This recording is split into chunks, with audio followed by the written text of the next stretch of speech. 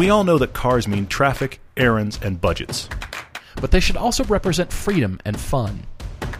Join us as we work to find everyone a car they'll love. I'm Paul. I'm Todd, and this is the Everyday Driver Car Debate. I know you can't get your Lotus out your driveway. Not quite yet. Now it's mud season. It's like It is big time mud season. Yeah. I think it's some sort of like Ironman triathlon down to your driveway with the mud season and everything. But I did take the Cayman out for just a little bit. Good. Exercise, baby, just a tiny bit. Felt good. Awesome. It was dry just enough, but yeah, it's still trying to be winter here. It's still thinking about it. There's still skiing going on. Very much spring. Now the snow that in Utah is normally so light it has no weight at all is now this big, heavy, I'm almost rain. And so, then it's muddy. And look, if this is the biggest problem I have this week, I'm actually doing okay. Actually, speaking of this week, happy Tuesday, by the way. We just had one of our last 2 weeks on the Motor Trend channel. I didn't tell you this story. Oh, okay. Our Corvette Z06 piece reran. Okay, yes, right. And this next week, by the way, this upcoming Saturday is our last week on Motor Trend, formerly Velocity, the last week on the cable channel for Season 4. That'll complete Season 4 airing on TV. By that point, it should be available on Amazon and Vimeo. We will, of course, let you know and shout it from the rooftops when it really is out, but it should be out by then.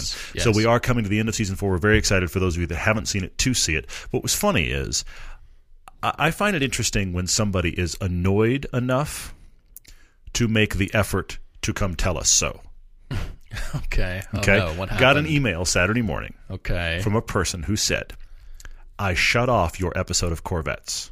So think about the headspace here. Okay. Think about the headspace. They shut off the episode midway through, and I'll tell you why in a second. Shut it off midway through.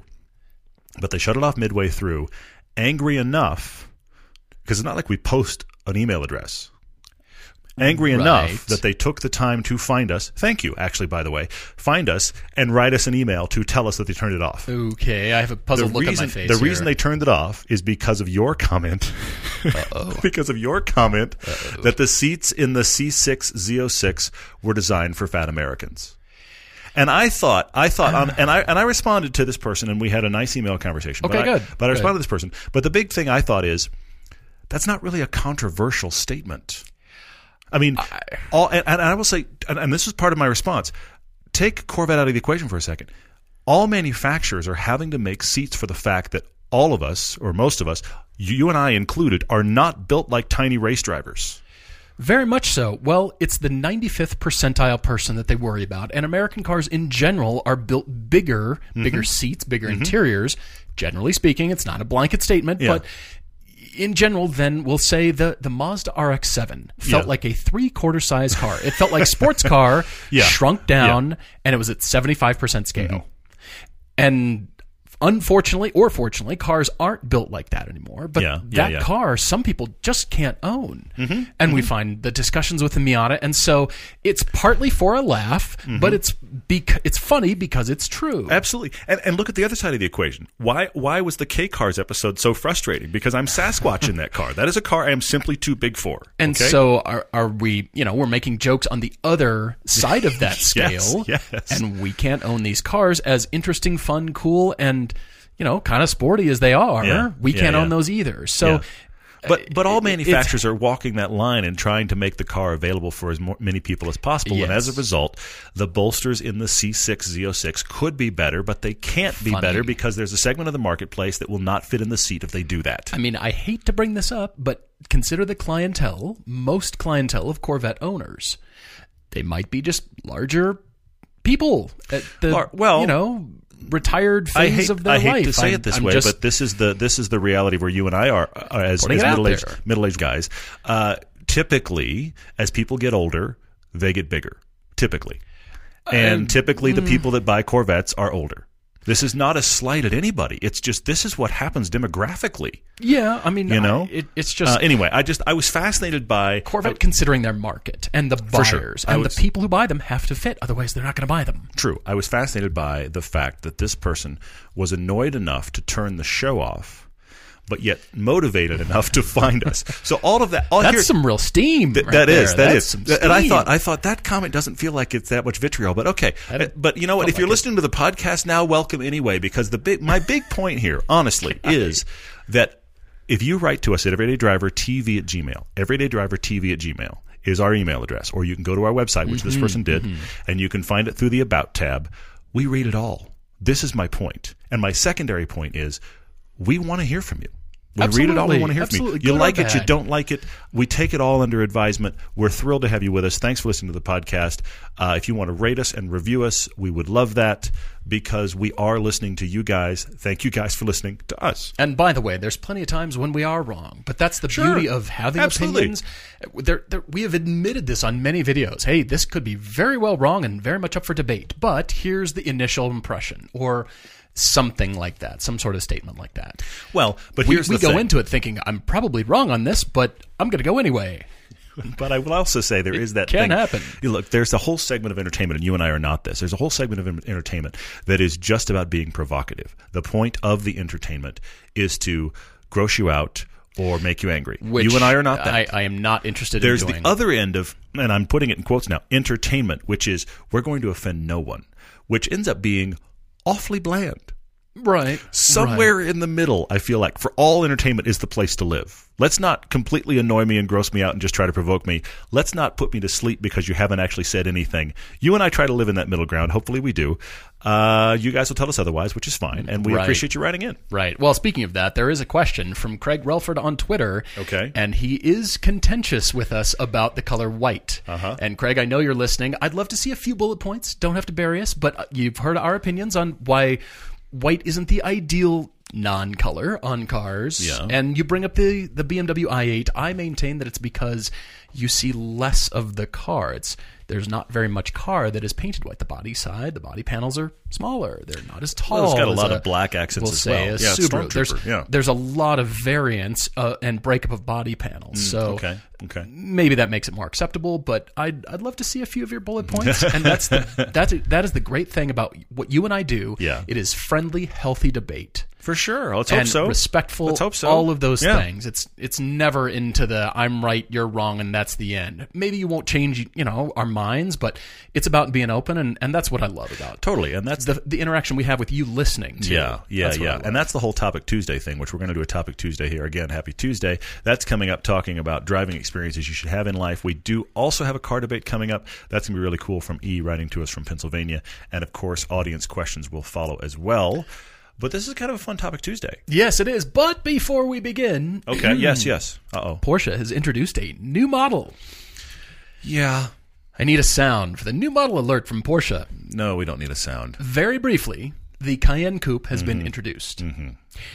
Just like the proliferation of spin-off movies that will be popular, Hobbs and Shaw from Fast and Furious and all the Star Wars movies and the entire Marvel universe, this vehicle, this car, SUV, I don't know really what to call it anymore, now makes a kind of cool... It's a SUV. It's a SUV. The Cayenne Coupe SUV now has this shape that makes a kind of cool rear spoiler design possible that really relates to a 911, interestingly.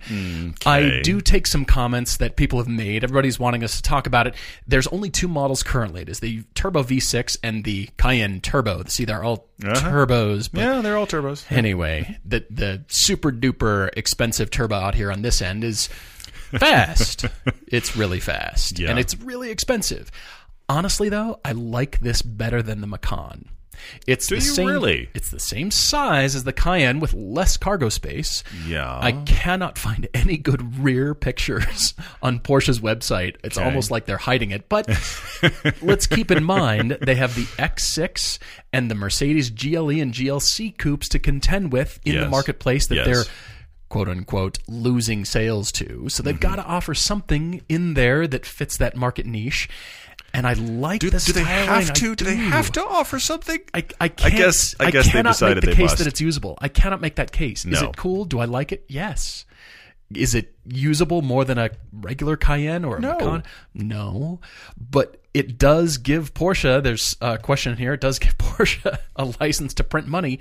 They have given themselves their own license, but it does proliferate the model, and Porsche is good at that. If anything, they're good at proliferating models and variants, and I I'm intrigued. I like the styling. I do. Okay. I like what that entire roofline is doing unbroken, and there's not a kink in it. There's no shape. Yeah. What they've done a steady is arc. I see where you're going. They've hidden what I think there will be better headroom in the rear because they've hidden that with the glass and the blacked out panels. And therefore your eye just sees the painted curve from A-pillar all the way back. And then I think there will still be good headspace. That's my curiosity. Is what's the rear headroom like? What's the point? Okay. It's you want a Cayenne, you want the SUV, you want the higher ride height, and you don't need all the cargo space. It's the same reason. A couple of cubic feet, and I'm putting reason in serious quotes. It's the same reason that the X6 makes sense and these others make sense because you actually want a coupe shape, but you want your world to exist in an SUV ride height and pothole friendly, etc. world. That's except why for those 21s. Yeah, exactly. That's a whole separate thing. So yeah, but that's what it ends up being. Is I prefer a coupe shape, but I want an SUV build, and so you end up with this. It's neither of the above. I'm going to start calling all of these SUVs. When we the neither SUV. To explain this, when we went to Germany for our first pilgrimage trip, we met up with the people at Gimbala. Yes. And at the time, the CEO of Gimbala, he said it 2 or 3 times, and Paul and I looked at each other, and finally it was like light bulbs went off over our heads because he was a German speaking English, and he referred to SUVs as if you were saying the word. He's pronouncing the acronym. He never said SUV. He always said SUV. Yeah, which is brilliant. Is actually brilliant. So I think actually that's where SUVs should go. You and I will refer to CUVs and SUVs, and SUVs mean these. They're kind of really a coupe shape, masquerading as an SUV. It's a SUV. In-betweeners, the neithers, the SUVs. It's a SUV. So yes, it is. But let's keep in mind, you're showing me the... I'm showing you the rear end. The rear end. If you go to the Porsche website or anywhere where they've got photos of this, I think it's kind of I'm going to say to you right now that I think that rear end looks... I realize that's the actual car, but I'm putting my hand on both halves. This looks like a Photoshop job. From the top of the bumper up... That should be a sports car. From the top of the bumper down, it's an SUV. Awful. It looks like a Photoshop job. This is how we're creating car models now. We're slicing half of the Panamera off, stretching, using the Edital, stretching this up, and hey, look, everybody, we've got this new shape. I'm not there on this, but I know why the market exists. Crazy enough, I like the Cayenne, and I like this look better because of that unbroken sweep, and it's a varying line. It's a variable sweep in that orange paint color. I think it looks pretty great. Does the world need this? No. Will we continue to see proliferation of niche sliced in half built on this combined with that to make a kind of new model? Yes, we are. I mean, I'm reading about FCA Chrysler Fiat turning down Peugeot as a partnership. Just reading about today in the Wall Street Journal, as a matter of fact, they kind of rebuffed Peugeot because Peugeot wanted to approach them and say, hey, let's combine car companies. And I'm thinking, do we need more, combining and business deals to combine everybody into one giant car company where the niche models are so sliced up that where's the character between cars anymore? True. And then, therefore, why should you buy one over the other? This kind of gets there. If you're thinking Cayenne, but you don't have the big Cayenne needs. I need a Cayenne, but I don't need to carry much. It gives the sales Can I recommend a car to you? Can I just go there? Anyway, yeah, all right. I like it. Okay. Do I think it's necessary? No, I don't. I don't know that I'm a fan, but okay. Fair enough. Fair enough. But expect more from everybody. Not just Porsche, not just BMW, you're right. but you're absolutely right. More of this is coming our way, everyone. Yeah, for sure. All right. So we're getting to the Topic Tuesday here, and these are under the list of driving adventures or car adventures that simply need to happen in your life. Oh, sure. Yeah. And things we've all thought about. I thought it could be a cool discussion here for just a little bit. Yeah, I like your description of it, though. That's good. You can divvy this up any way you like. It could be money, no object. It could be top 3. It could be on-road or off-road. It could be exploration of the planet, racing, an African safari. What strikes you? And everybody listening, we're all thinking about something like, I'd really like to do X as an adventure with a car. And I thought we could list them here, just get you thinking. As a matter of fact, I've rated them from most attainable, most likely to happen, to least likely to happen, but it's still something that I liked my brain to chew on every once in a while. You're drifting off and you let your brain chew on this for a while. Yeah. I think there is something that we could touch on, and that is how to make these happen. Other people, some people have the dollars to go make it happen. Yeah. Other people don't. Yeah. So the question after this is, how do I make this happen? How do I make my dreams happen in this category? And a lot of it is, meeting people and experiences and putting yourself in different situations that work yourself towards that goal. It's surrounding yourself with the right communities, forums, people, groups. It is networking, very much so. Yeah, that could theoretically take you there. It's how all the vloggers that we see driving Lamborghinis get in that G6 private jet and go drive that collection and do this. They're networking. Dude. Bro, I'm in my friend's G6 today. That's awesome. I'm not saying go be vloggers. And later we're going to vape. It's going to be amazing. Yuck. The pilot is currently vaping. Sorry. Hopefully I'm off not. on a tangent. Yes, anyway, hopefully not. Yeah. All right, so these are 6 adventures in my category rated most attainable to least attainable. Oh, okay. I see what you did. All right. Starting off with joining the 200-mile-an-hour club. Oh. That's pretty attainable.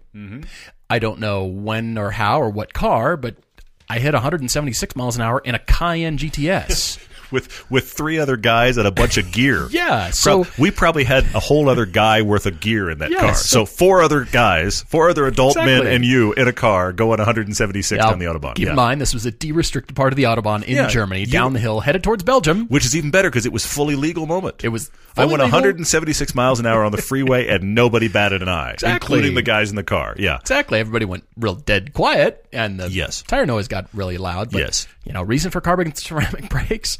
On the other hand, I don't know what a 200-mile-an-hour kind of thing would look like. Maybe it's the Flying Mile in Texas. Maybe it's... You need a runway. I don't know. Yeah, a runway or something like that. But I think that is fairly attainable for most of us. At some point, a controlled environment, you've been driving long enough where you can handle high speeds like that.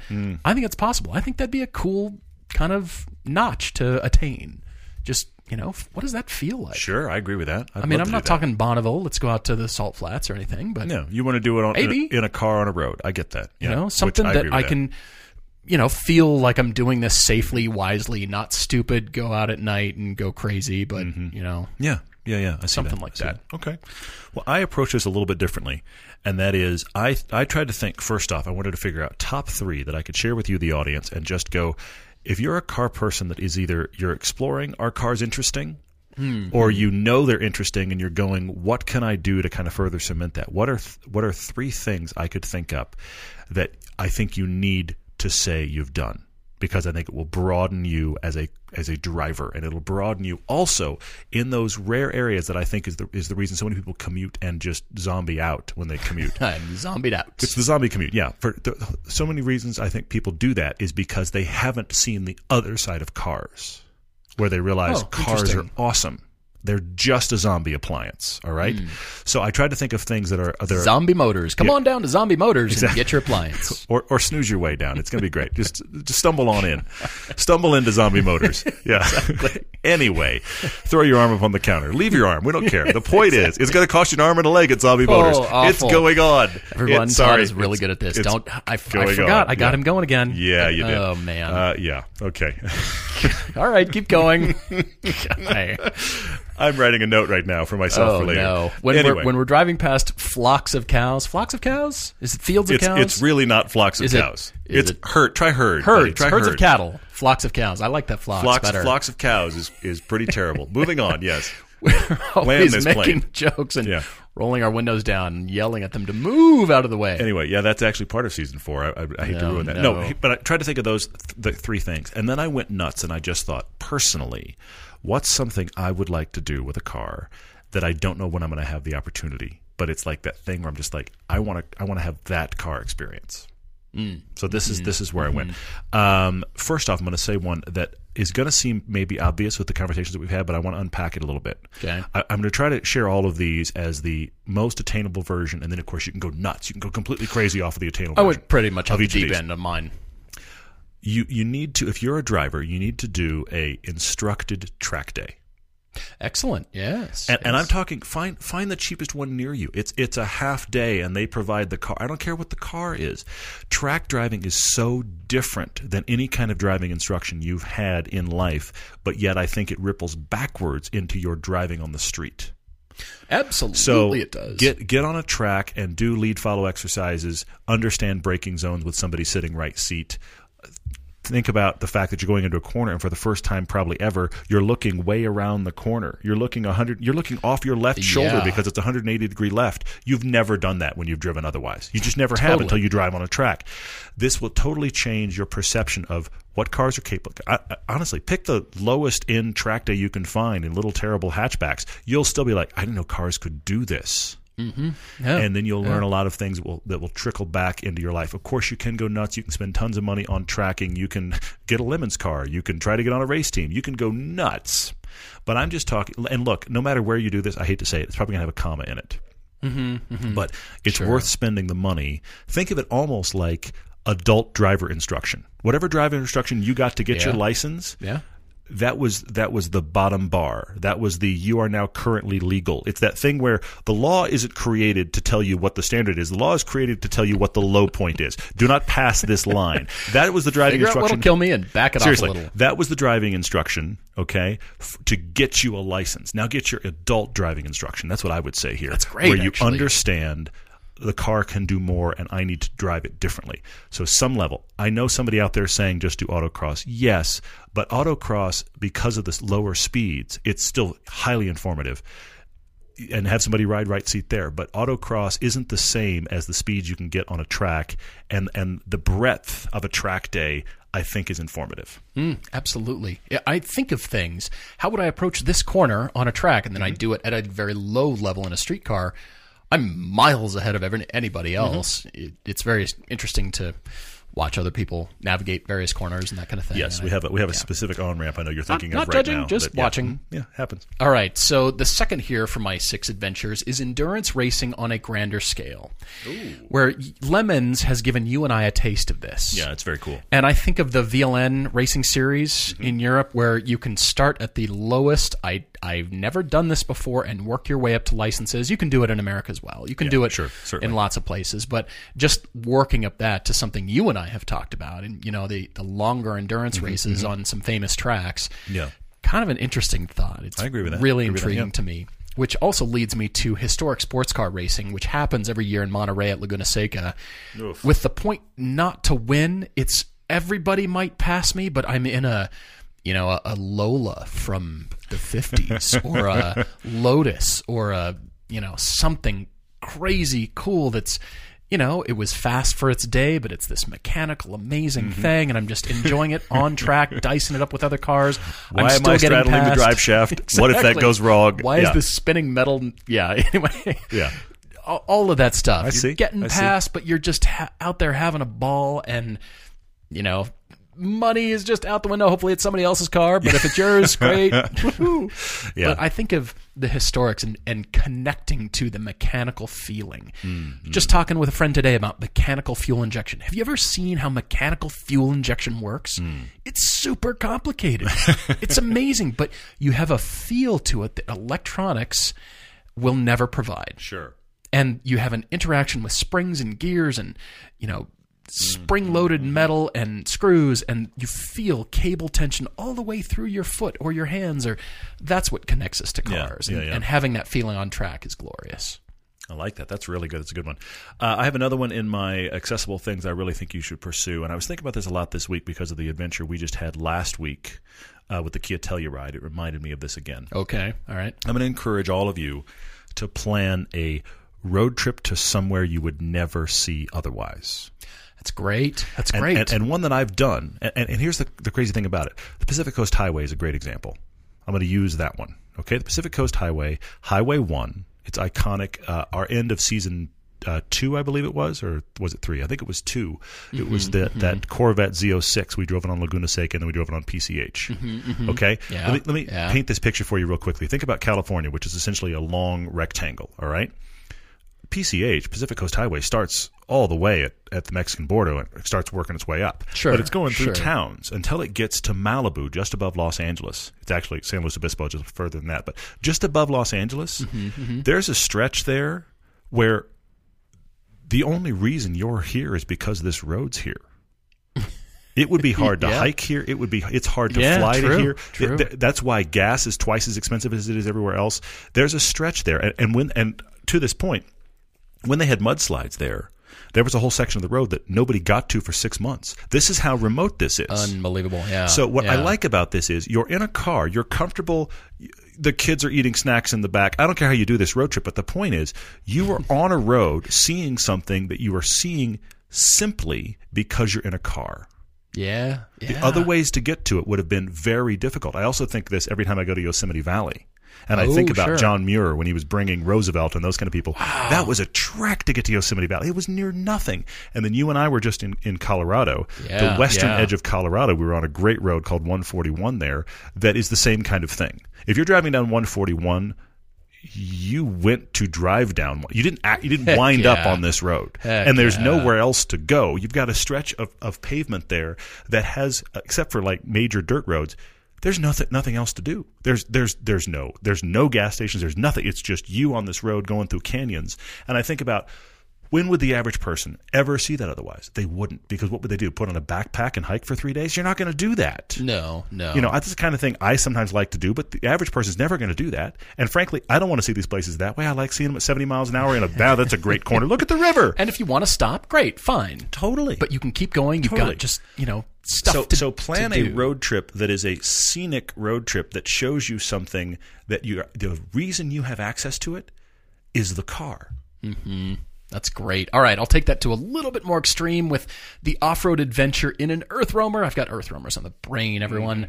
Or the PlanetD.com, where you throw a dart at a world map and you disappear into a continent, kind of like Ewan McGregor and Charlie Borman did in Long Way Round in 2004. I'm getting there. Are you? Yeah. All right, I'll let you take it from here. No, keep going.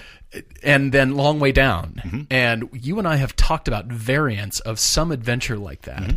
I look at it as just disappearing for short periods of time. Let's start with 2 weeks. Yeah. Then let's go to a month and, different trips. It doesn't have to be, I'm gone for 3 years, everybody. I'm sailing around the world. I'm not talking about that level. Yeah.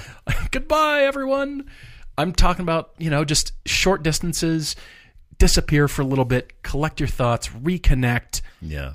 Come back to life, that kind of thing. I see it, yeah. But do it in such a way where you're exploring, and part of it is no roads or fire roads only, or wow, we took this detour and we were able to get up and over that crest and we came across this thing that people fly over. Sure. And that's the only, we made it here and just enjoyed. Mm-hmm. That's what I'm talking about. I can jump off of that. It directly relates to my third of three. I think these are accessible. You should make the effort things. And that is, I'm not talking about big destinations. I've got a wild, crazy one to come to. That's in a minute.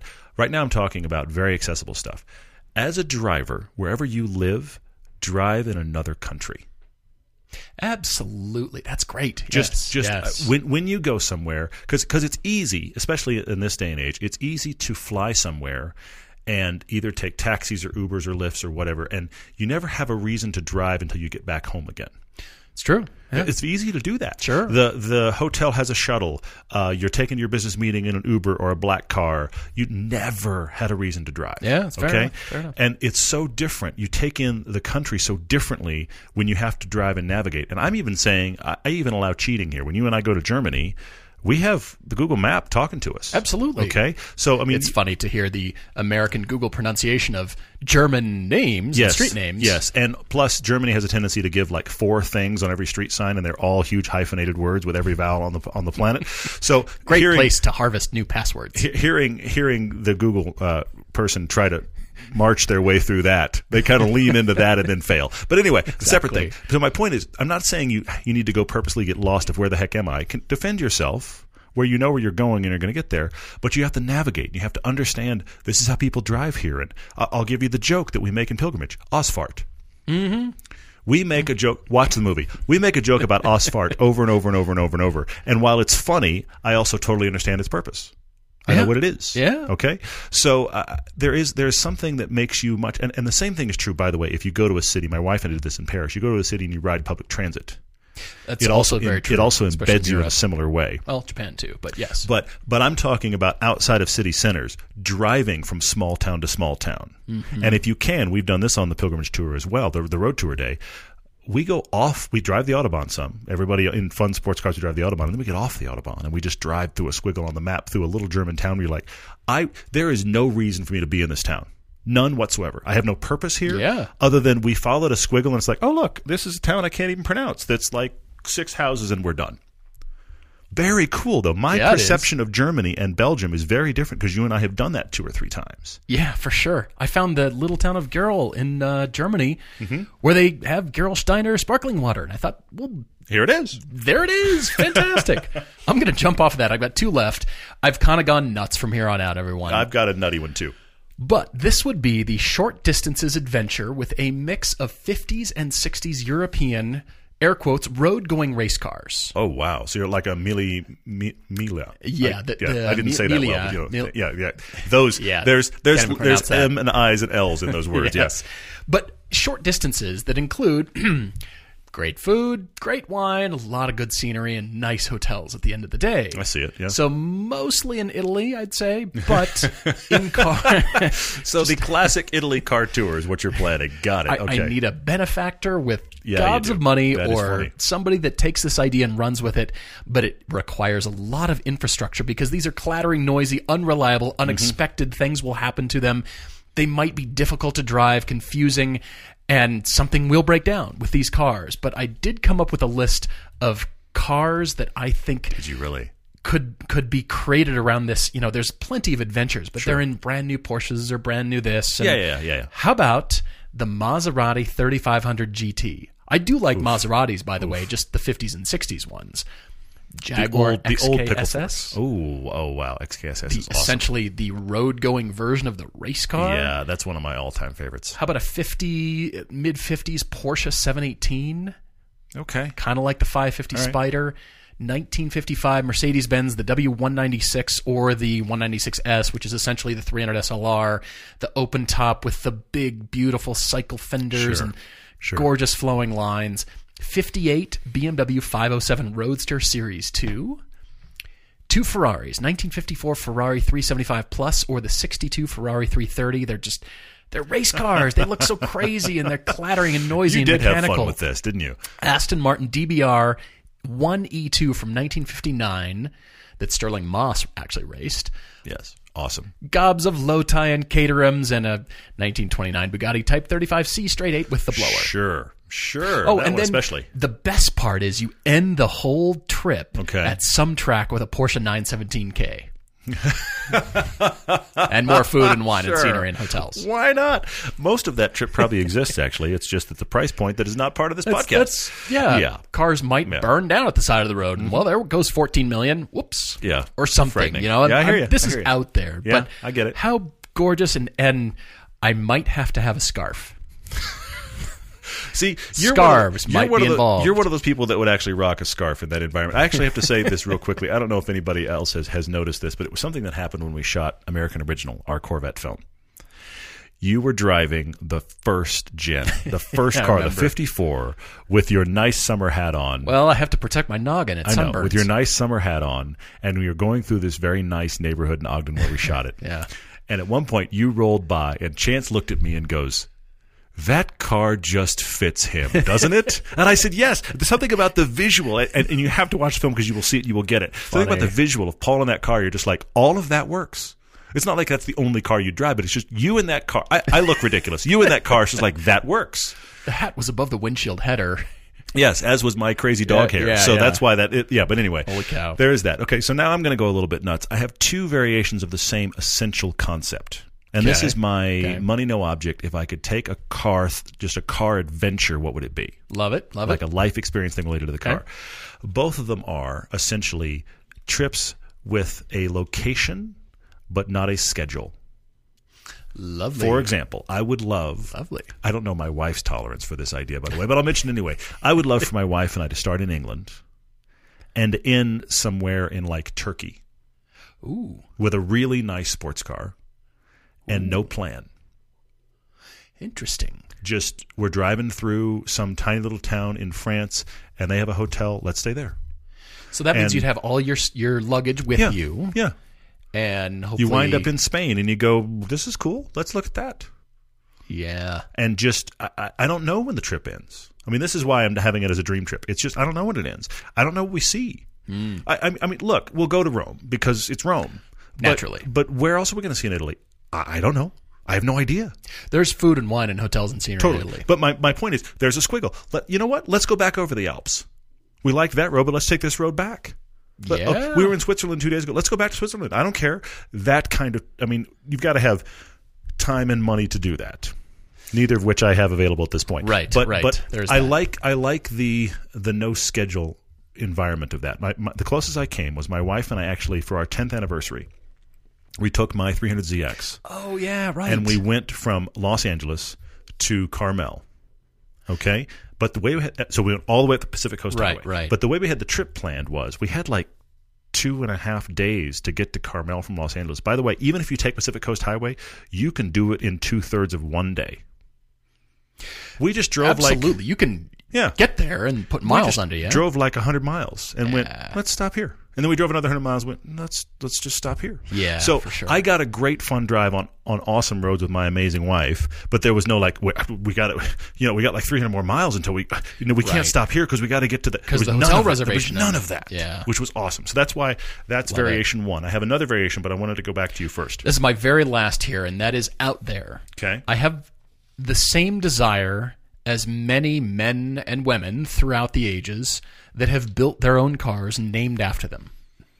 I knew you liked this. I knew you did. I don't want to build them for the masses, though, like Malcolm Bricklin or John DeLorean or the Dodge brothers or name throughout time. I want to build one. You want to build your car. Okay, I see it. I want to use the most modern techniques like 3D metal printing, additive manufacturing, much like Hackrod is doing, much like the Concept Mouse and Felix are doing with Hackrod, but additive manufacturing for a generatively designed chassis with all the best parts that I have loved over the years from driving. Pick the engine, pick your transmission, the suspension, the steering rack, the wheels and tires. It'll be totally untested, unsorted, but it'll be mine. Yeah. It's kind of like making a piece of jewelry for yourself.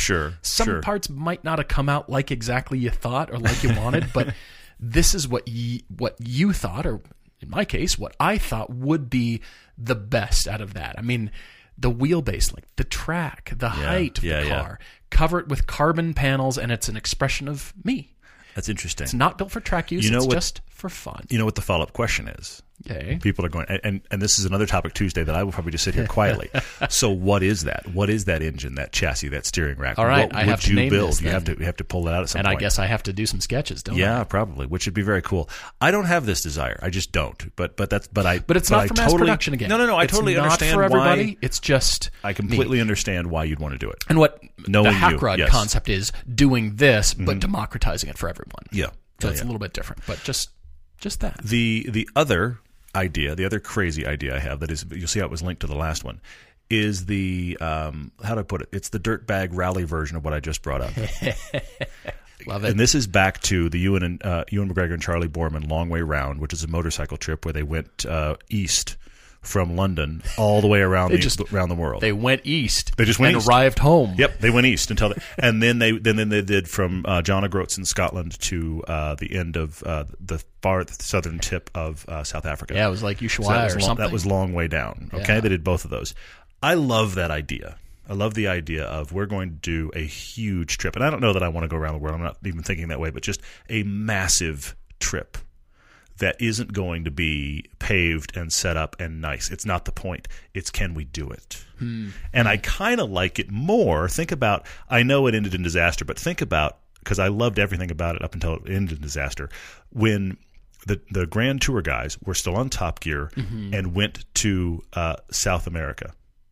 And they did Patagonia and Argentina, and they were gonna, and then of course it all went wrong in Argentina, right? Because it was Brits in Argentina and a whole separate thing. Well, but they did some provoking there. They did, but at the same time, the other thing I loved about that is they did it in sports cars, and they didn't do like let's do the highway. They did it in sports cars. Yeah. Now, of course, they have 50 guys standing off camera and a support team, and they can tow the car out of the brush. I get it, but I like the fact that they didn't do it in Earth Roamers, or they didn't do it in big off roaders like they prep other things. We've got super prepped Unimogs, totally. They shovels. They just went. Yeah. And they saw amazing scenery, and they wound up, we have to get over this hill in my Lotus Esprit. Yeah. And there's no road.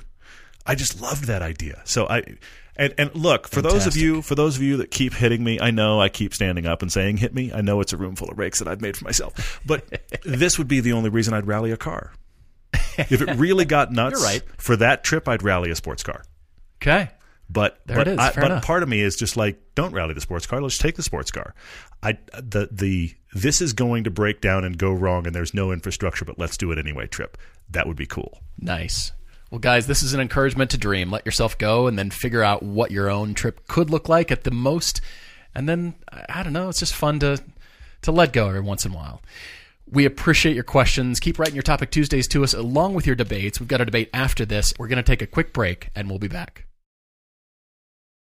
We're often asked how we find the cars that we recommend to all of you listening. Whether it's local or nationwide, our searches start with Auto Tempest. Instead of searching each car shopping site separately, you can enter all your parameters for the car you're looking for into Auto Tempest one time, and then you can search for them all at once.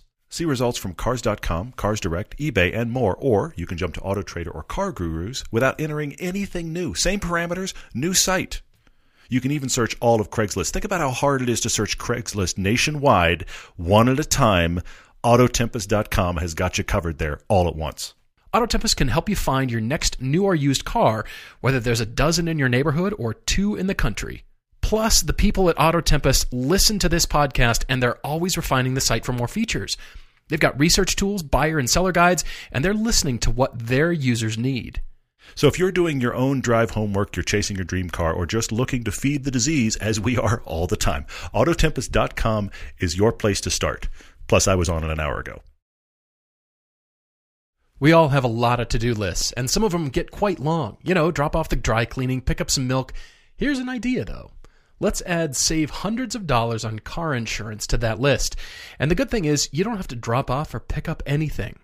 All you have to do is go to Geico.com, and in 15 minutes you could save, you've heard it before, 15% or more on your car insurance. Extra money in your pocket? This just may be the most rewarding to-do thing on your list today. Everybody has a favorite pair of jeans. The pair that fits perfectly and always looks great. The pair you wear out at night, at home, on the couch, at work, wherever. They're the go-to, and you can't underestimate their importance. No one knows this better than Wrangler, the authority on jeans. Using their expertise in comfort and durability, Wrangler jeans are made for the adventurers, the go-getters, the folks who like to keep moving, whether you ride a bike, a bronc, a skateboard, or even drive a car. You could be a person that just wanders the earth looking for we're not sure what. These are still the jeans for you. Classic or modern styles, a range of fits, even vintage re-releases, with a price that works for you. Wrangler has something for everybody. Visit Wrangler.com and check out their great selection of jeans, shirts, pants, outerwear for men and for women. New styles, great fits. Wrangler. Real, comfortable jeans. That was proper. Yeah. We're back with a car debate for E, who has a car he likes and ultimately goes, should I have gotten the other one I liked? Which is a weird conversation. And I have tons of unpacking to do on this because I feel like it actually speaks directly to things that I've experienced. And I'm going to split this really fine, so everybody buckle up and hang on. Oh, no. All right. So E is writing to us from the Philadelphia area. He's been listening to the podcast. His job requires some overnight travel on remote job sites, and the podcast always keeps him awake. Thank you for listening. Glad. Thank you for writing to us. Actually, now that we're there, somebody that listened to the podcast said not that long ago that they like listening to the podcast because our voices put them to sleep. And I went, that's not a good thing. Hopefully I'm not. glad it's keeping E awake. No that pleases kidding. me. I'd like to think we're entertaining. Moving on. All right. It's the soothing sound of my voice. All right. It's the Wrangler ad. Honestly, It is that's what it is. When you go into Wrangler voice mode and real anything. comfortable jeans. Anyway, You could talk about horse racing or canoeing or anything in that voice, and people are like nodding off. All right, so he used to have a 2014 Jetta SE automatic. About 4 years ago, when he was a college student, drove the Jetta about 8 hours round trip to New York City, almost twice a month for 2 years before he graduated. So when he started work, he tired of the Jetta, as one does, and you think, what's next? All right, time to buy the new first car. Yeah. His company rents Enterprise pickup trucks for field trips. He's allowed to keep the truck over the weekend, so he does always have a pickup truck on hand. So he's got utility, which means he can be flexible on practicality and usability of a car. He can just go buy something for fun, which is perfect. So after doing a lot of research and a series of test drives, he bought a brand new 2017 86. Love it. Love it. Toyota 86. Great. So that's the refreshed version of the FRS that I had. He does acknowledge the fact that I'm not a huge fan of the front clip. I'm not. But it's still an amazingly cool car. So he bought that. All right. So here's the debate part. He picked the 86 just slightly, just above the WRX because of the agility. And he loves driving the 86. But then he comes to the all-wheel drive part of the WRX and says, well, I missed the all-wheel drive and the more powerful engine, which... The 86 would have the same power if they took the turbo. Separate thing. Yeah, just to let it go. It's okay. It's the turbo. You screw it to the... No, they can't fit it. Same it doesn't matter. Okay. Yeah, all right. But he would miss the 86 if he'd bought the WRX. It was very much a coin flip kind of scenario, it sounds like. He had things that he liked about each one, and they were almost equal, and he chose the 86. Well, now he's confused because he's got a loan on the 86. He worries about depreciation and taking the hit if he trades it for the WRX. It's kind of like wanting both. You had to choose one, and he did. Yeah. I think you did great. Honestly, you did great. But he's now thinking about what is next after the 86. What's out there? What's out a couple of years? And he's also asking, should I take the hit and get the WRX and solve the fact that I'm thinking about it? Yeah, for sure. Yeah. All right. So something out of his current league is about 3 years out, like a C7 Corvette or a 718 Cayman. Both of which he has the possibility to drive. His Enterprise membership points from his business travels can get him either car for an upcoming vacation road trip. Love that. He's taken it in Death Valley and the Joshua Tree area. You'd like that. That'll be a really fun drive. So here's fun drives. Oh, it's gorgeous. Places I was just saying, places you won't see unless you're in a car. Heck yeah. Joshua Tree. Heck yeah. Death Valley. Bring it. You don't want to walk across Death Valley. They do have that terrible, I forget what it's called, but it's the 130-something mile actual endurance run that happens from the base of Death Valley to the top of Mount Whitney. That's a separate thing. People do on purpose, apparently. Yeah. But you don't want to walk through Death Valley. You want to drive through Death Valley. For sure, for sure. Well, here's a chance to sort of long-term test drive a future car that he wants to buy. Agreed. So the question is, first of all, should he take the hit and get the WRX? Second question is the long-termness of it all, and what do? Do you sit tight now, or do you save and scrimp with your eye on the two cars, one of the two cars? The other kind of half problem here is, which car does he choose for that road trip? The Corvette or the 718? Sure. That's sort of the half bathroom problem in a house. Like, what is this for? Yeah. what? It's a half bath. Anyway, moving on. Yeah. All right. Other debate for another architectural podcast. Before we get into the C7 718 thing, I want to unpack WRX versus 86 real quick. Okay. Because I started thinking about this. The more I started thinking about it, the more I thought, wait. I've had this experience. Now, little side rant. I mentioned sometime the word Subaru. I'm just going to clarify real quick. This is not me mispronouncing the word Subaru. I am aware how Subaru is both spelled and pronounced. Subaru is a reference to the fact I owned because I like owning weird cars. I owned a Saab 92X. It was only made 0506. Yes. It was absolutely true that this was the 05 or 06 WRX wagon, the Subaru WRX wagon with a Saab rebody. Sold as a Saab. So the online joke is this is the Subaru.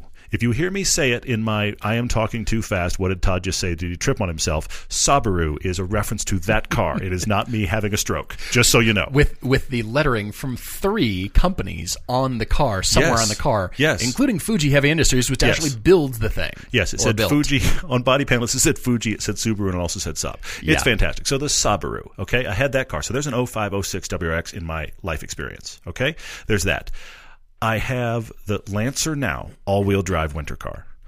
I had the FRS, which is like his 86 rear-wheel drive winter car. Right. And, of course, we've driven every variant of the Impreza, including the current WRX, and we're actually big fans of the current WRX. Our first episode of TV, called The Greatest Hits, had the WRX and the FRS in it together. Right. Okay, so I'm sorry, I said buckle up. Anyway, here's the thing. You've said that you drive that 86 and you love it. You said that you even drive it in the winter and you enjoy it. You're wishing for the all-wheel drive, more power of the WRX. I'm going to say to you right now if you went and trade, you will be disappointed you got rid of the 86. I firmly believe this. Okay. I can see yes, the 86, you wish for more power. Yes, the WRX gives you that more power. It will be less fun in the winter. It just will be less fun in the winter. Look, as a guy that's driving an all-wheel drive car now, I like it more than the front-wheel drive car. I still miss having that FRS in the winter. It will be less fun in the winter. It will be less fun on a back road. The WRX, its party piece is the fact that it just keeps sticking. And then when it doesn't stick, it understeers, which isn't fun, but that's safe. Okay? It is, except for the power and the rumble and the fact that it will do anything, it isn't really a fiery car personality-wise. No, nothing fiery about it. The really. 86 is agile and has a personality. It just has a power problem. So I'm going to go on a twist I don't normally go on, Ian. I'm going to say this to you. Don't take the financial hit of trading cars. Take the money you think would be a hit. Let's say it's $3,000. You think you'd take a hit. Okay. Solve your power problem and keep your 86. Okay. I like this it. is my answer to you. I like it. I truly believe if you went and got the WRX right now, you'd be writing us in 2 months and going, I made a mistake. I agree. I truly believe that. I hear you. And I like the WRX, but I don't think you as a driver are going to like it as much as an ownership experience. The reason, I truly think the thing that's pulling you there is power. So why don't you address the power a bit on your 86? Even if you get somebody's used supercharger and screw it onto the front, why not? The turbo will fit on the... Anyway, so I think spend a little bit of money, because you were worried about taking a hit anyway. Spend a little bit of money, address the power problem of your 86, be happy for a few years. Let's get you a bigger sports car down the line, because you're a guy that can own a sports car because everything you need utility-wise is provided by your company. That's a great point. To address your half question, I'll jump off from there. Addressing the half question of which car you should choose for the road trip, either would be great, honestly. It's now a matter of looking into your budget, and this ties into how far away from this next car are you? Okay. Because for me, that will determine what to do. And you're going to be frustrated with me because I'm going to answer your question with a question. It's like we've all been in the conversation, honey, where do you want to go for dinner tonight?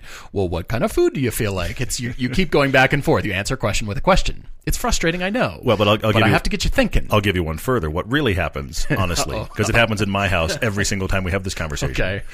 I can't just ask where do you want to go. I have to come with the list. Oh, you've got to come with a list. I've got to in come your with hip the pocket. list. This is the marriage reality. I have to come with the list, and the list is really just.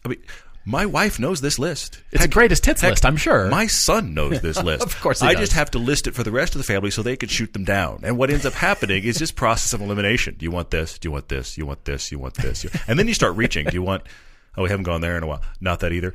Okay. You got to come with the list. I had pizza for lunch. Separate thing. Sorry. Please go on. Right. Okay, so you know what I mean, but I want to get you thinking. Yeah, for sure. Because if it's nearly attainable, and I say within a year, I say save. Year and a half, fine. Okay. Save your money and wait for that next attainable car. Okay. If you're 3 years out, we've got a whole new list of considerations that might take precedence over those two cars. Possibly. That you're going to now want. It's the same thing that happens to all of us. We want the newer, slightly shiny object. Yeah. Well, I used to want those, but now what about the new Toyota 86 that's slightly being teased? Yeah, supposedly. What about coming, a Supra is new now. It's not even out yet, but what about a used one in 3 years? In 2-3 years, sure. How about a Focus RS, a Z4, an M2, a Cayman T, a 911T? You're right. Or a future Honda or Hyundai sports car that is still to be announced. You're right. In 3 years, it's going to be a totally different landscape. We're like a raccoon holding onto a shiny piece of tin foil, and I can't get my hand out of the thing because it's shiny. And You're right. He's shopping cars now for a market of 3 years from now. That's a great point. Right. So that's why I come back to... What is your budget? Okay, how much, first of all, what flavor of 718? Just the regular 718? Okay. Brace yourself, it's Porsche. There are flavors. There are. Minutia flavors are coming, yeah. If that, and if you haven't had the mid-engine experience, and okay, you've done the Toyota 86 front engine, I say go with a 718. Get that. And you might come away thinking, I hated that. Corvette's my car. Yeah. Or something like that. I give that as an example. You know what I mean? But again, you could probably maybe get into a Corvette sooner than you could the 718 that you're going to want. So go Corvette. They're both brilliant. They do different things. But ultimately, this road trip, you could probably only have one because you're going to be out in Joshua Tree taking photographs of your new album cover. Yes. So you can only choose one car. You're going to have to drive the other at some point. True. True. So Turo it, borrow it, something. You know why I was going to say C7? Honestly. Okay, why? Because you're going to Death Valley and Joshua Tree, and the C7's going to have a better air conditioner because American cars kill it on the air conditioner. They do. Although I can't imagine the 17 would be terrible. I don't think it's going to be bad. You just have to speed up, and it'll blow colder. But that's the thing, is I feel very confident in that C7 air conditioner in all conditions, no matter how hot it gets. Okay, let's say get the C7, get the Corvette, yeah, rock it through Death Valley, and then at some point get in the 718, and then you'll know, and do the same kinds of things you did with the Corvette. You need to drive them both, for sure. You know, not just, okay, I did around the block in the 718, but on the Corvette, I had some high-speed sweepers. No, not fair. Yeah, for sure. But then again, coming back to your budget and your ability to save and your projected date, and then set some financial goals that will get you to that. But if it's, if it's in a year... This podcast, financial goals? Wow. Okay, sorry. I guess I out-talk myself sometimes. You did, for sure. But you know what I mean. I'm just saying, if it's in a year and you can pull the trigger, great. But if you're 3 years out, we've got a whole slew of new choices coming at us. Changes. Supras are now low enough where, what about that? It's like the bigger, better 86 or something like that. Sure. We haven't even driven it yet. Or the new 86. Yeah. Or the new 86 is here, and it's cheaper and whatever. Yeah, I see it. Interesting. I like it. Should we do some questions? We should do some questions. We've got some audience questions. We've got a ton. I have one right now that I want to mention that is actually a shout-out to you, Paul, because it's not really a question. Somebody asked a question, and I went, wait, this has already been solved. Ryan on Facebook said he's looking at the Bugatti black car. Oh, yeah. Why is nobody making fun of the name in the likes of the LaFerrari, so the Ferrari? Why is nobody doing that? And honestly, kudos to you, Paul, because a week or two ago, you did it instantly when Matt Farah brought it up on his podcast. You instantly connected it to the LaFerrari in name. Yeah, that's right. I did. So if you want to hear Paul just instantly snap to that thought, Ryan, he does it when we were just on Matt Farah's podcast, and I hadn't even thought about it, and he was on it as soon as Matt brought it up. So kudos to Paul. It has been done. You just didn't hear it here first. Well, thank you. That's right. I forgot about that because I was thinking we did talk about this, but not to this. Yeah. Well, that's the regular listeners of this podcast. Maybe you listen to both. If you do, that's fine. There's a question on Facebook here from Anaswar Jayakumar. I hope I pronounced your name right. If not, please, apologies. You got close. Wow. 2 questions for this podcast. First of all, given that car enthusiasts vastly hate SUVs and the fact that the U.S. is starting to see the rise of wagons, do we think wagons will eventually replace sedans and hatchbacks as the alternative to SUVs? I don't think we're going backwards in time. Yeah. SUVs are here. Get ready for the SUV. They lose for ride height. Well, we've established at the beginning of the podcast, more of that is coming. Now, will they become smaller and car manufacturers start to make something that is wagon-like, like the Audi e-tron coming? Yeah. Possibly. Yeah. We might see more of that. But in general, you're right. It's the ride height. Second part of this is guests on future podcasts, and we are not, as you know, generally a guest kind of podcast. True. We have had many, and we do plan on having a lot more. But you've listed a lot of usual suspects from luminaries in the car culture and car world name and in automotive media, including Christian von Koenigsegg, the Grand Tour guys, Parker from Vehicle Virgins, Salamandran Channel, Alejandro Salomon. Yeah. All Jay these Leno. guys. There's a big list there. Jay Leno, a lot of top names. Mm-hmm. If we do, I'm not saying that we do, but if we do, I want one thing out of all these people. I don't want to interview them because we all know who they are and what they do. Sure. I want your car knowledge, and I want them to help us debate a car for you guys. That is the only thing I want out of them. That's the thing that happens if you're a guest on this podcast. You have to be involved in the car debate. You have to bring your car knowledge of low-priced cars, too. We can't just float high in the ether of 488s and McLarens. And you should go ahead and get that McLaren because I've got 2 and they're awesome. And we're not going to have that discussion. No. I want, you know about IMS bearings and you know about things on cars. Totally. And you can bring the knowledge. And that's why we want future live debates to feature you guys. Yeah, that's true. And we're debating for you, and you're on with us. So more live debates are certainly coming. Okay. But that's what I want out of, not just, hey, so how'd you get started in the car business? Well, I don't want to hear that. We've heard that for this we one. know. Yeah, okay, I see that for sure. Calvin Lemon asked on Facebook, he said he's watched all 4 seasons of the show. Thank you. First watched it on Velocity, now Motor Trend, and he's noticed that let me back up a second. He's also seen it sounds like, online. Like later, Thank he's you for seen it on answering Amazon. this, by the way. So he feels like that the versions on cable don't look quite as good as the ones online. Let me explain this. And he's not understanding why, because he feels like other stuff on the channel doesn't look like this. This is a byproduct, sadly, of being independent producers on this channel. We are not plugged into their post-production pipeline, which means that there is a conversion that happens from our masters to their masters. And I know you're saying, couldn't we just deliver their way? We have, and they still convert. Just so you know. Yeah. I won't bore you with the specifics, but the main thing that happens here is we shoot in a progressive frame format. Each frame is flipping by, much like old film used to be done. And TV has never delivered like that. TV has delivered what's called interlaced. So if you think about 100 lines on a page, all of the odd lines show up first, and then all of the even lines show up second, and it kind of flickers back and forth. TV's been this way forever. It creates sometimes, on some of our episodes, some weird jaggy lines. There was a difference in delivery of Season 4. I'm getting real geeky. There was a difference in delivery of Season 4 that actually improved this. I really dug down on this in Season 4 and went, I want to deliver this way because I think it's going to solve some problems. And they went, oh yeah, we can take that. So the back half of Season 4 is actually delivered differently and looks better. Right. So I actually pursued that. In fact, at one point, they sent me specs on, oh yeah, you should be able to deliver this way, and it worked. And I sent the specs back and went, no, if I use your spec, it results in this. Mm-hmm. And literally, I got a message from Discovery where it was like, oh yeah, you're right, that doesn't work. So this is the conversation I had middle of this season. Yeah. That changed some things. Yeah. All of that to say, Calvin, I'm aware we're trying to solve. Some of this is the rubber band effect, if you will, between the fact that we are an outside entity and they are a monolith.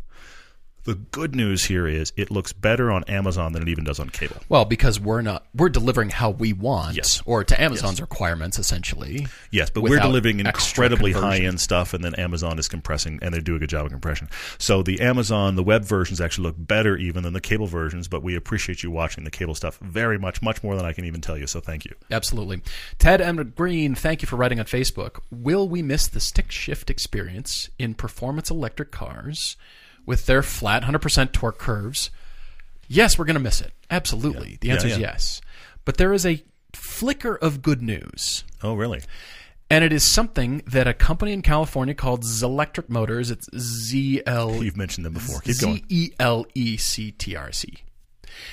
Look them up. They actually convert old Porsche 914s and Volkswagens to electric motors. Mm-hmm. And what you can choose is a selectable torque feature on some of their cars that comes with a 4-speed manual. Interesting. So what you're doing is essentially you're driving it like a manual. It's a 4-on-the-floor option with essentially selectable torque that is a feature not available on electric cars. Yeah. They're proving it can be done. Will car manufacturers in the future do this? Unknown. They're doing it for their niche customer, sure. And it is very niche, but you get the manual feel because you're selecting the torque out of, you're not concerned with just blinding light speed acceleration. Yeah. It's about the interaction, and they've preserved that interaction on these old cars. Interesting. But they're still electric. So there is good news. It can be done, and they've proven that it can be done. Will the big manufacturers take notice and do that for all of us enthusiasts? Unknown. I'm probably not, but so I'm just saying 6 of them could be doing. It's certainly doable. I see that. We could do Hayden asked a question that goes down an interesting rabbit trail on Facebook. He says, we talk obviously a lot because of our pilgrimage trip and because they're awesome. We talk about the Nürburgring and Spa. What other outside the U.S. tracks would we really like to drive? I can think of 2 that are on my personal short list. And we actually have debated, and I'm just putting this out there, we've debated making a trip around these 2. The problem is it would be more expensive. But it would be here's the thing. The trip I'm about to describe would be better for you to take your non-car-obsessed spouse. It'd be better for that. Sure. But it would also be more expensive because the 2 of you are essentially taking a Europe trip. Right. But there's Portimao in Portugal. I really want to drive that track. Yeah, and there's Ascari in central Spain. Oh, yeah. Those are on my personal short list. They're not that far away from each other. There is a way for us, we've talked to RSR about it because they could help us with it. There is a way for us to do literally that Europe trip. You show up in Portugal, you have like a beach day, then you're on Portimao, then you have this amazing, trust me, we've looked into it, the amazing drive across Spain, and you wind up at this unbelievable town, and I forget the name off the top of my head, unbelievable town. Ronda. Thank you, Ronda. It's 20 minutes away from Ascari. Then you drive Ascari. You have a day to hang out in Ronda, which is awesome, by the way. It's like an old medieval crusade style gorgeous town in Spain. Spectacular. So what makes this escalate is the fact that there's these down days in Europe where it's just fun days, plus it's dual occupancy because you bring your significant other. It gets expensive quick, which is the reason we've never actually offered this trip. But Portimao and Ascari are on my personal short list because I so want to drive those tracks. Absolutely. And the cool thing is, because Portugal and Spain are in the approximate latitude of Los Angeles, approximately, the trip could be taken in the colder U.S. months, and it'll still be 60 degrees. We could go in March when the ring has still got snow on it. Yeah, baby. Yeah, you're right. All right. Question from Kevin G. Roca, I believe, on Facebook. Apologies if I mispronounce your name. Is there a point where we reach our limits when it comes to new car development ideas? Is electric and or autonomous cars the last great idea? I think no. Yeah. And I'll explain. Okay, good. So there has to be a limit on where we're unable to go beyond a certain point based on our resources and mental capabilities. I believe that with the proliferation of technology and infrastructure will lead us to new things. I don't believe the gas engine is going anywhere. The internal combustion engine is here to stay in some form or another. Take your point. It can get incredibly efficient. We might go down to 1 or 2 cylinders. It can exist in lots of variants. Yeah. I've seen gas engine designs, internal combustion engine designs, with a single valve in the middle of the piston that opens and closes and actually adds a cycle to it and is far more efficient. Interesting. Forget the name of this manufacturer, this engine, but they've actually built a running prototype. It's infrastructure, and it's also manufacturing techniques that will take us further.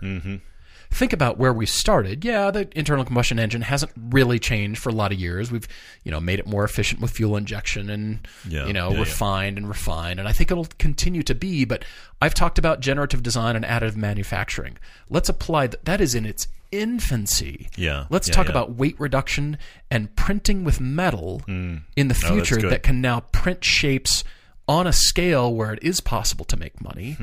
We don't even know the possibilities of that yet. We're at a part-to-part basis right now that is essentially what's called lightweighting. You have an object, a solid object, and you're lightweighting the center out of it, but it's far more efficient and better use of materials and far lighter and better. And I think all those kinds of techniques are coming that will spark now our mental and our smarts, our intellectual capability to understand, what I could do with that that's the light bulb that was moment. Never possible before. You come up against it. Well, wait, that makes this possible, and nobody thinks about it prior. It's that standing on the shoulders of giants things. I mean, you get to a place where you suddenly have this perspective where you realize, oh, if we're here, then we could go there, and there's no way to get ahead of that problem or that reality. How about the proliferation of drones? We use a drone in production. Yeah. It's not like we got smarter on ways we could use it. We've just never had a way to get that shot before at a nice price, democratized price. Yeah. We've always wanted to get I can't afford a helicopter, and helicopter can't fit right there. But what if how cool would that shot right there be? Well, I can stick a spark drone, I can or something, and now get that shot because now that technology has allowed us to have that idea. Well, I mean, I'll follow the drone thing for a minute. There was the whole discussion that's ongoing right now about agriculture and farmers are able to have bigger fields and monitor them theoretically because of drones. Yeah. And drones chasing back and forth over the field and identifying problems versus them walking the rows. 10 years ago, we'll have a machine that flies over your property and checks it out for you. He's like, I can't afford that. You've got to be kidding me. Right. Now we're having conversations about drones checking out crops. Speaking of crops, I actually saw a company. We're speaking about crops. Everyday driver crop. Important. Anyway, moving on. Go on. Interestingly, I'll spend very little time on this.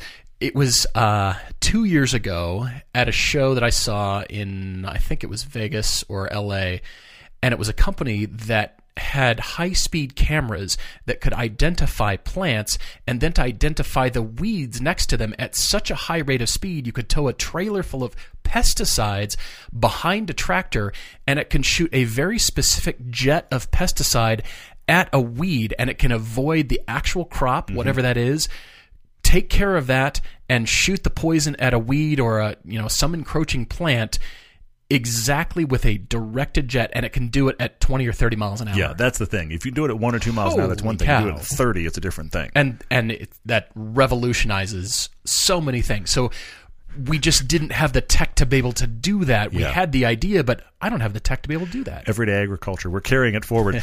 My grandfather was a farmer. Yeah, he was. He was a farmer, and this is the old school farmer thing.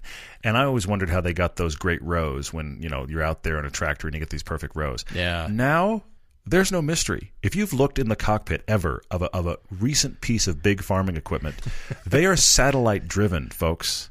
They are GPS driven. They can actually pinpoint, because of course your phone can do this, they can pinpoint where the tractor is and all of its dimensions, and you can get the world's most perfect rows. It is, look, espresso machines. We joke about, wouldn't it be cool if autonomy was coming and if it was close? The farmers have been doing it for 4 or 5 years, all right. They're binging on Netflix in the Seriously. cockpit. I mean, look, I'm not taking anything away because farming is a difficult job. Okay? Yeah, absolutely. But actually dealing with your field has gotten so much easier because of literal automation in your monster tractor. Yeah. It's being driven by the satellite, and it's perfect.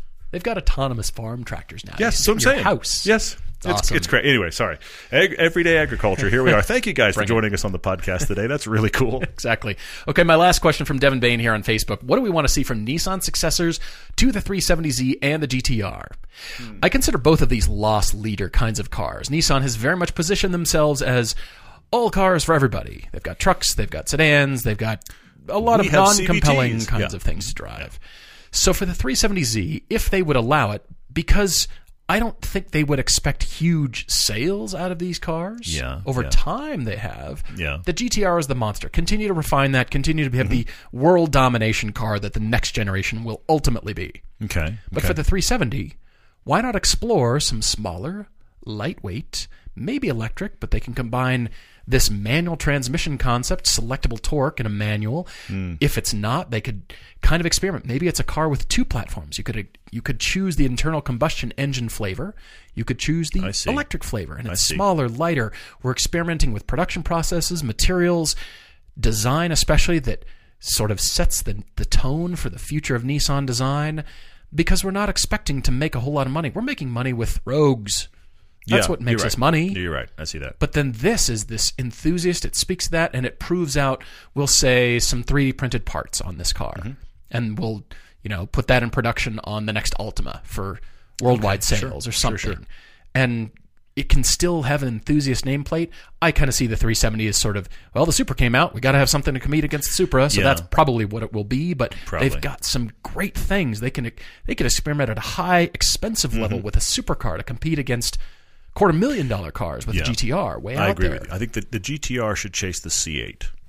It should Great. compete Like the that. C8 and the NSX and those kind of boys. I agree with you. The Z car has been a Supra competitor, and it's been the last version, the 370Z, was very specifically publicly benchmarked against the Cayman. Let's take it down market. You want to sell those things? Point it right in the teeth of the 86. Get it under 3,000 pounds. Give it less power if you need to, but still give it 270 horsepower and give it 2,700 pounds, and point it right at the 86 as far as setup and price. Because the problem with the Z car is that, it starts at 30, but the one you want is 40, and if you start going nuts, it's 50. Right. They could find a niche at $40,000, like 35, 40 there. But look at the 86. Not an 86. It's not if a you load it up, it's $35,000. Oh, true. So what if your top end Z car was 40? Yeah, I like that. But that's the top, and you can get one for 26. Yeah, starting, So compete against the Mustang Camaro bases and right against the 86. I think that's where they'd sell them. Yeah. I really do. Feed the enthusiasts. Nissan is big enough, and they certainly can. Hopefully, Nissan, you're listening. Guys, thank you a million for your questions. There's more we want to get to, but we'll end it for here. Thank you again. We really appreciate it. We're looking forward to next time, and we are off shooting for Season 5, which we can't believe. We're already discussing all the episodes for Season 5 and 6, if you can believe it. We're also talking about what is reserved for Season 6. It's madness over here. Thanks for joining us. Appreciate it, guys. Looking forward to next time. Cheers, everyone.